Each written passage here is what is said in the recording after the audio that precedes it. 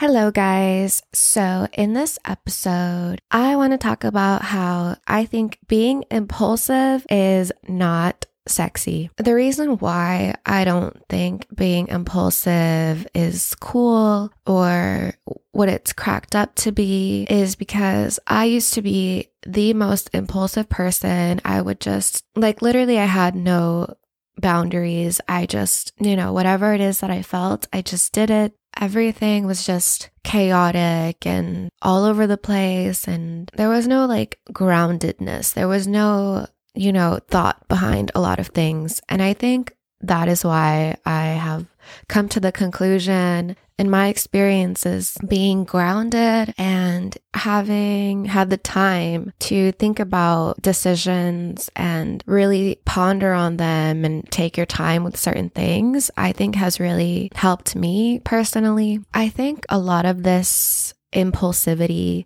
stems from this notion that you have to do things on a whim, and the media romanticizes the idea that if you leave everything behind, packing up your bags and quitting your job and leaving everything behind is somehow going to solve all your problems. I'm sure we've all seen a movie like that or a show like that or something like that. I don't really agree with the idea that leaving everything behind is the best way to go about things, because at the end of the day, we have to remember we take ourselves wherever we go, and you cannot escape yourself. No matter how hard you try, you're still bringing those same problems or issues or unresolved things that you have within yourself. You're still going to bring those things along with you. In order to fix a situation, one of the things that I've learned in meditation is you have to feel your feelings. You can't escape your feelings, and you have to sit there feeling all those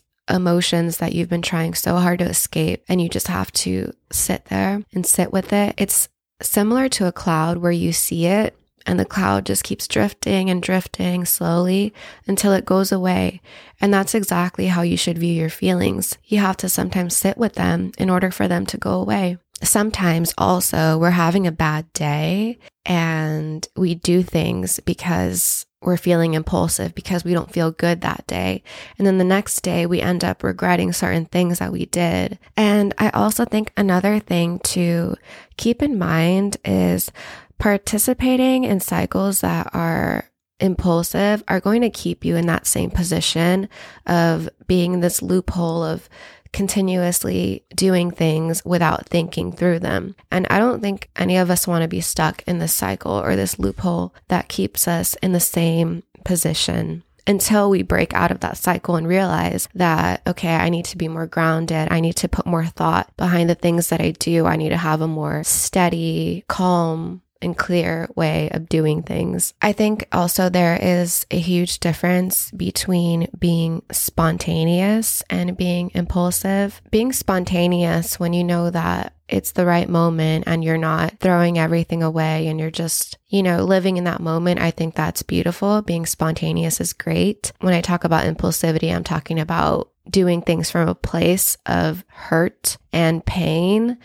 and escapism of self. You can take everything I said with a grain of salt. This is just my opinion. So thank you guys so much for listening, and I hope you have a great rest of your day. Bye.